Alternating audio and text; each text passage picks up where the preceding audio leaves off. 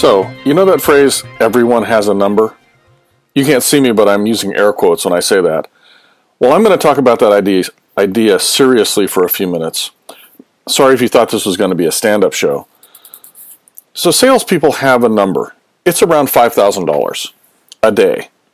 That's how much they have to sell to make quota. Typically for an enterprise salesperson, around $1 million of quota per year. You divide that by the number of workdays, it comes out to around $5,000. It's pretty easy math, and it's pretty motivating for most salespeople. In fact, if you're not motivated by a number like that, you might not be a good salesperson in the first place. But you might ask, how do salespeople use this number? How do they turn that number into action? What does it motivate salespeople to do? Well, they typically have a few other numbers they know. These are more numbers that the organization knows. How many customer meetings it takes to get a sale, for example. How many phone calls it takes to get a customer meeting. How many sales they have to make in order to make quota. What's the average sale price? So if you put those numbers together, maybe to get $1 million in revenue, it's 25 deals. To get 25 deals, you have to send out 75 quotes.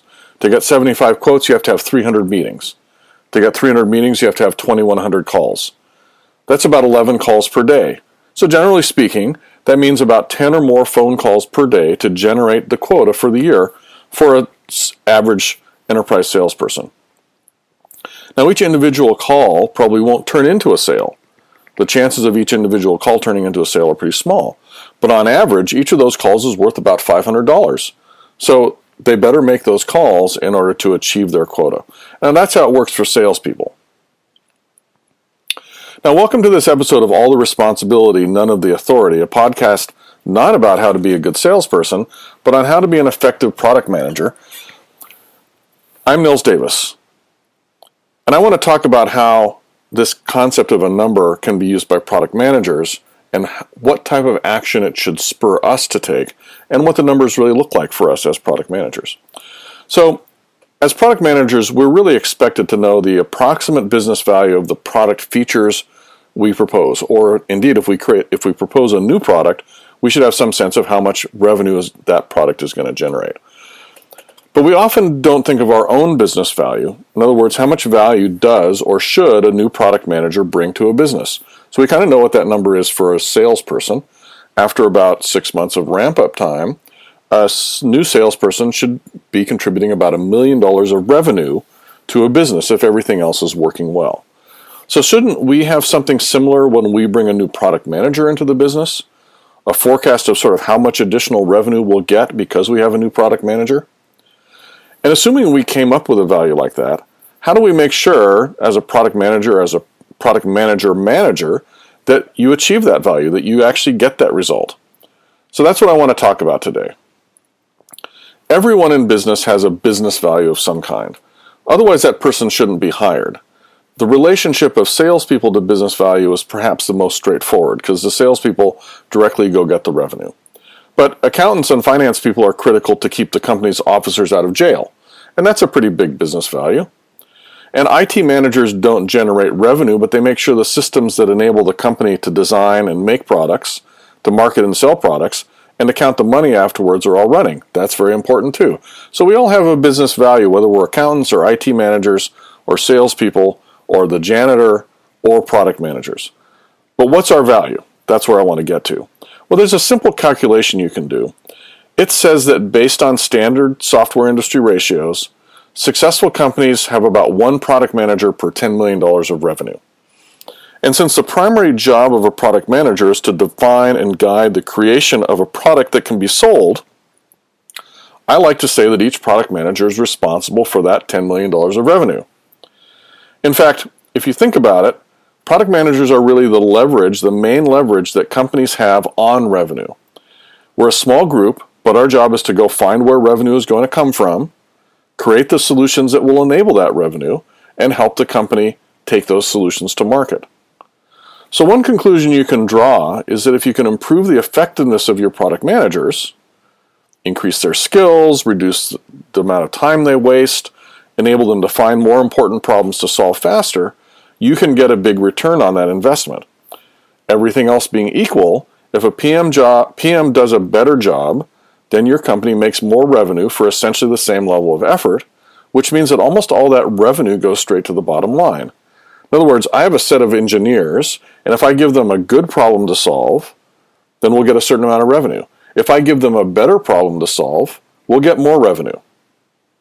And so if I can do a better job of finding those problems, that revenue is going to go straight to the bottom line because I don't really need to add much cost in order to achieve that. I just need to get better at my job. But $10 million in revenue, that's a lot of money. That's actually $41,000 a day. You can't just make a lot of phone calls to swing that. Like the salesperson can make 10 phone calls a day. But a product manager can't make enough phone calls to generate $41,000 a day. So the way a product manager gets to his or her quota is different from how a salesperson achieves it. What do we do? Well, so we've talked about we have more influence on growth and success of the company than any salesperson. In fact, we control their lives. If we aren't solving important market problems with our products, then salespeople have no chance of making their quotas. And you may have seen this, companies that have products that are not that exciting to the market, doesn't matter how good the salespeople are, they can't make their quotas. Now, on the other hand, if we get more effective, meaning getting better solutions to market faster, the benefits go straight to the bottom line, and the salespeople are super happy because they can make quota. Making us more effective has a really big ROI. So we know the number, and it's big and scary. What do we do with this newfound knowledge? Well, to start with, there's two key things you can do. First of all, you can assess where you are. And then secondly, you can figure out why you're there. So basically, now that we have a number, we can sort of say, do we have enough or too many product managers given our revenue or given our targeted revenue? Because just like for a salesperson where there needs to be a ramp-up period, typically the activities that I do as a product manager this year are going to turn into revenue 12 months or maybe even 18 months down the road. So there has to be a little bit of a lag time. So you really want to look at, do you have enough or too many product managers for the revenue you expect in 12 to 18 months? You can also ask if the ratio of product managers to salespeople and or developers is about right. So direct salespeople are about one salesperson per about $1 million in revenue. Each salesperson typically has a $1 million quota. If you have inside salespeople, it might be a little different, and you'll have to do some adjustments to figure out the ideal sales force based on revenue. But basically all this boils down to there should be probably 5 to 10 salespeople per product manager. Is that about the right number? Is that about the number that you have in your organization? That's a good clue. Same for developers. There's typically around one developer per $1 million of forward-looking annual revenue. So if you have about 5 to 10 developers per product manager, that's about the right ratio. If you have 20 developers per product manager, that's probably way too many developers. You don't have enough product managers around to keep those developers creating market-facing solutions. If you've got more than that in terms of more product managers per developers, you may have too many product managers. And they may be ending up in the weeds and doing way too much highly detailed work with the developers as opposed to going out into the market and finding key market problems. So I call these assessments because you're just assessing where you stand based on those useful ratios. Now the next step is really to do some analysis. And this is where you figure out, given your assessment, how you got to where you are, whether it's good or bad or indifferent, and what you can do to get better. The first analysis to do, especially if your ratios is off, is to determine why. For example, if the number of developers and or product managers is way ahead of revenues, more than a year ahead, say, there can be multiple reasons, but you should try to understand why it might be happening. Now, there's a lot of venture-backed type companies that are in this situation early in their life cycle, so it's not necessarily a problem, but it might be a problem. But, oftentimes it takes a lot of money to create the first version of a product that you can take to market, and sometimes that just means that you're way ahead of revenue. And, of course, you then need to make sure that you're going to make that revenue up down the road. The next set of analytics is to determine if you can improve your ratio, which means getting closer to the ideal ratio. And you can also drill into the investigation of the impacts of your current ratio. For example, if you have too few product managers, I mentioned this earlier, you might not be getting enough feature specifications from product management into development, leaving development trying to figure out what to do themselves, which then leads to the danger of the development work not being market driven. Another thing that can happen if there aren't enough product managers is that sales might end up flailing because no one is giving the sales organization high quality sales enablement materials, value propositions and qualification questions and so on. Same for marketing. Marketing and sales both depend on getting good information about the market segment that you need to attack, the value proposition, how to qualify. Those all come from product management, because product management has been the organization out there talking to the market and finding the problems that the market has.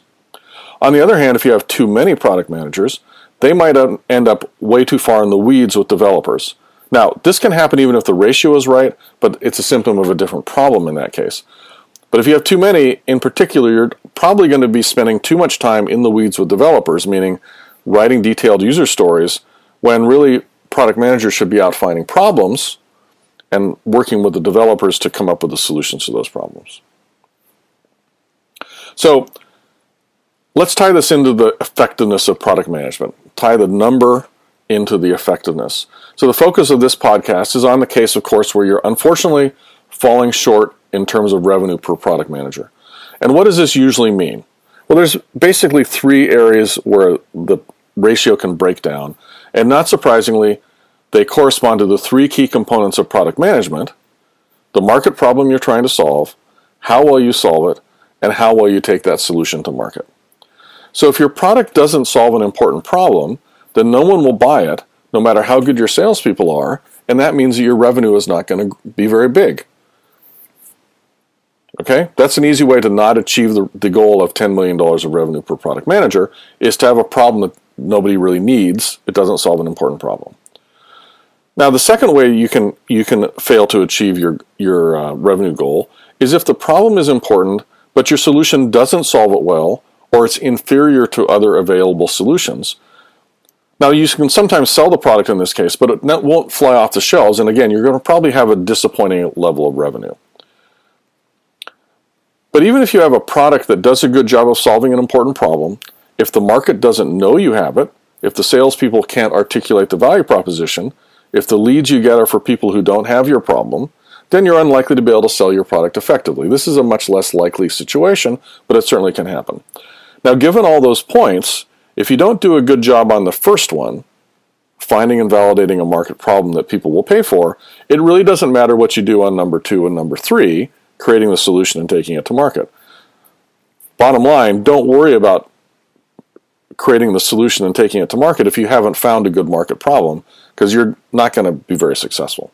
Now, unfortunately, for most product companies, the market problem is the most likely culprit. In other words, number 1.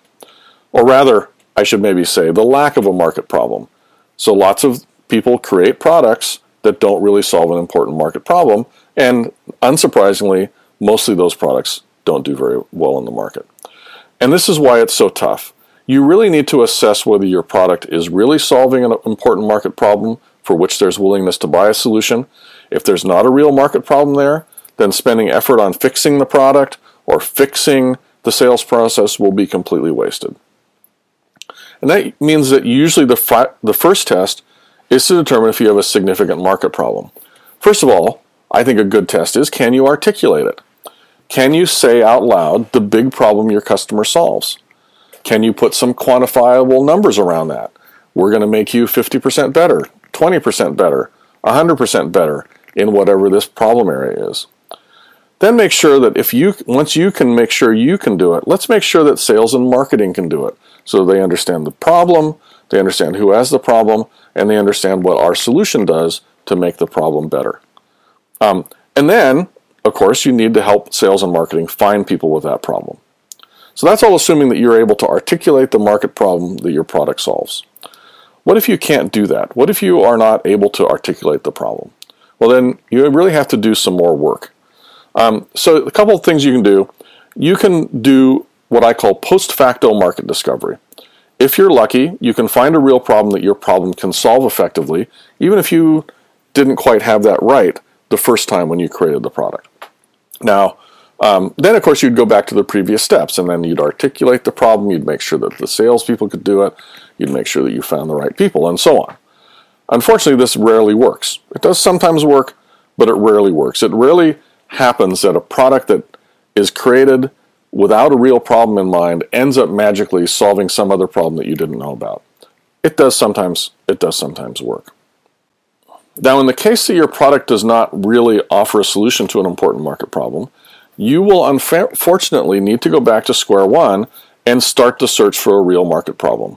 You really can't sell a product if it doesn't offer us the solution to an important problem. That's just the reality of the world. It's like a law of physics. If you're not achieving the ROI you need to from your product managers, the most likely reason is that you're not providing a solution to an important enough problem. So what can you do? Well, as I said, you can find a market that has the problem your product solves, or you can find a new problem. Now, this is often the unfortunate outcome of building a product before you have found a meaningful problem. It often or usually means you've actually wasted a bunch of effort. I'm very sorry to tell you that. You shouldn't be too surprised because you know that lots of product companies fail, and this is often why.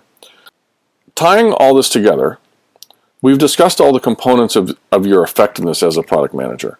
So let's create an action plan to hit that big number, $41,000 a day or $10 million a year. So first, find big market problems by doing constant discovery. You're going to have dozens or even hundreds of conversations to get the insights into the problems the market has. You don't find them from just one conversation, unfortunately. You really should create a pipeline of market problems, just like the sales pipeline, because you want to have a bunch of different ones to choose from.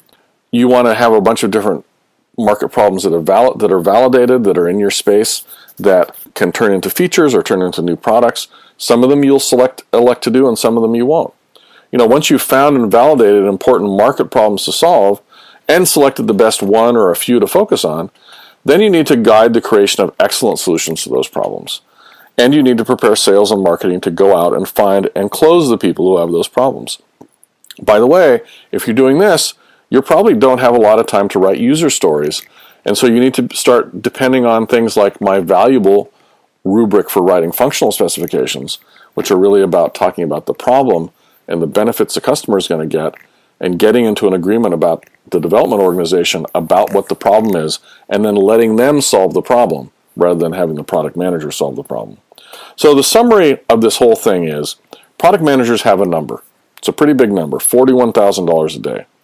You can use this number for assessment, for analysis, and for guidance, and I briefly went through some of the techniques for those. If you become more effective as a product manager, the results of that go straight to the bottom line, because you're going to keep the same dev team, you're just going to have them working on something better. You're going to have them getting something valuable to market faster. You're going to get the salespeople to be more effective as salespeople. Being more effective, though, is mostly about the problem, the market problem, and not the solution. In other words, even though we're called product managers, the product is not our big problem. The product is not where we need to focus. We need to focus on finding the problem that our product is going to solve. And better problems lead to more revenue. A product manager's stock and trade is important market problems that people will pay to solve. That's what you need to remember. And if you do that, you'll be able to make $10 million a year. Thanks for joining me on this episode of All the Responsibility, None of the Authority. I'd love to hear your feedback on this episode, on the concept of the business value of a product manager, and on the podcast in general. You can leave comments on my website at nilsdavis.com or on iTunes. Until next time, this is Nils Davis. You can follow me on Twitter at Nilsie, which is Nilsie, and you can read my essays about product management at nilsdavis.com. If you like the podcast, please subscribe via iTunes. You can search for Responsibility Authority to find the listing, or your favorite podcast subscription method. And please consider rating and reviewing the podcast on iTunes. The feedback is very helpful for me. Thanks for listening. Bye-bye.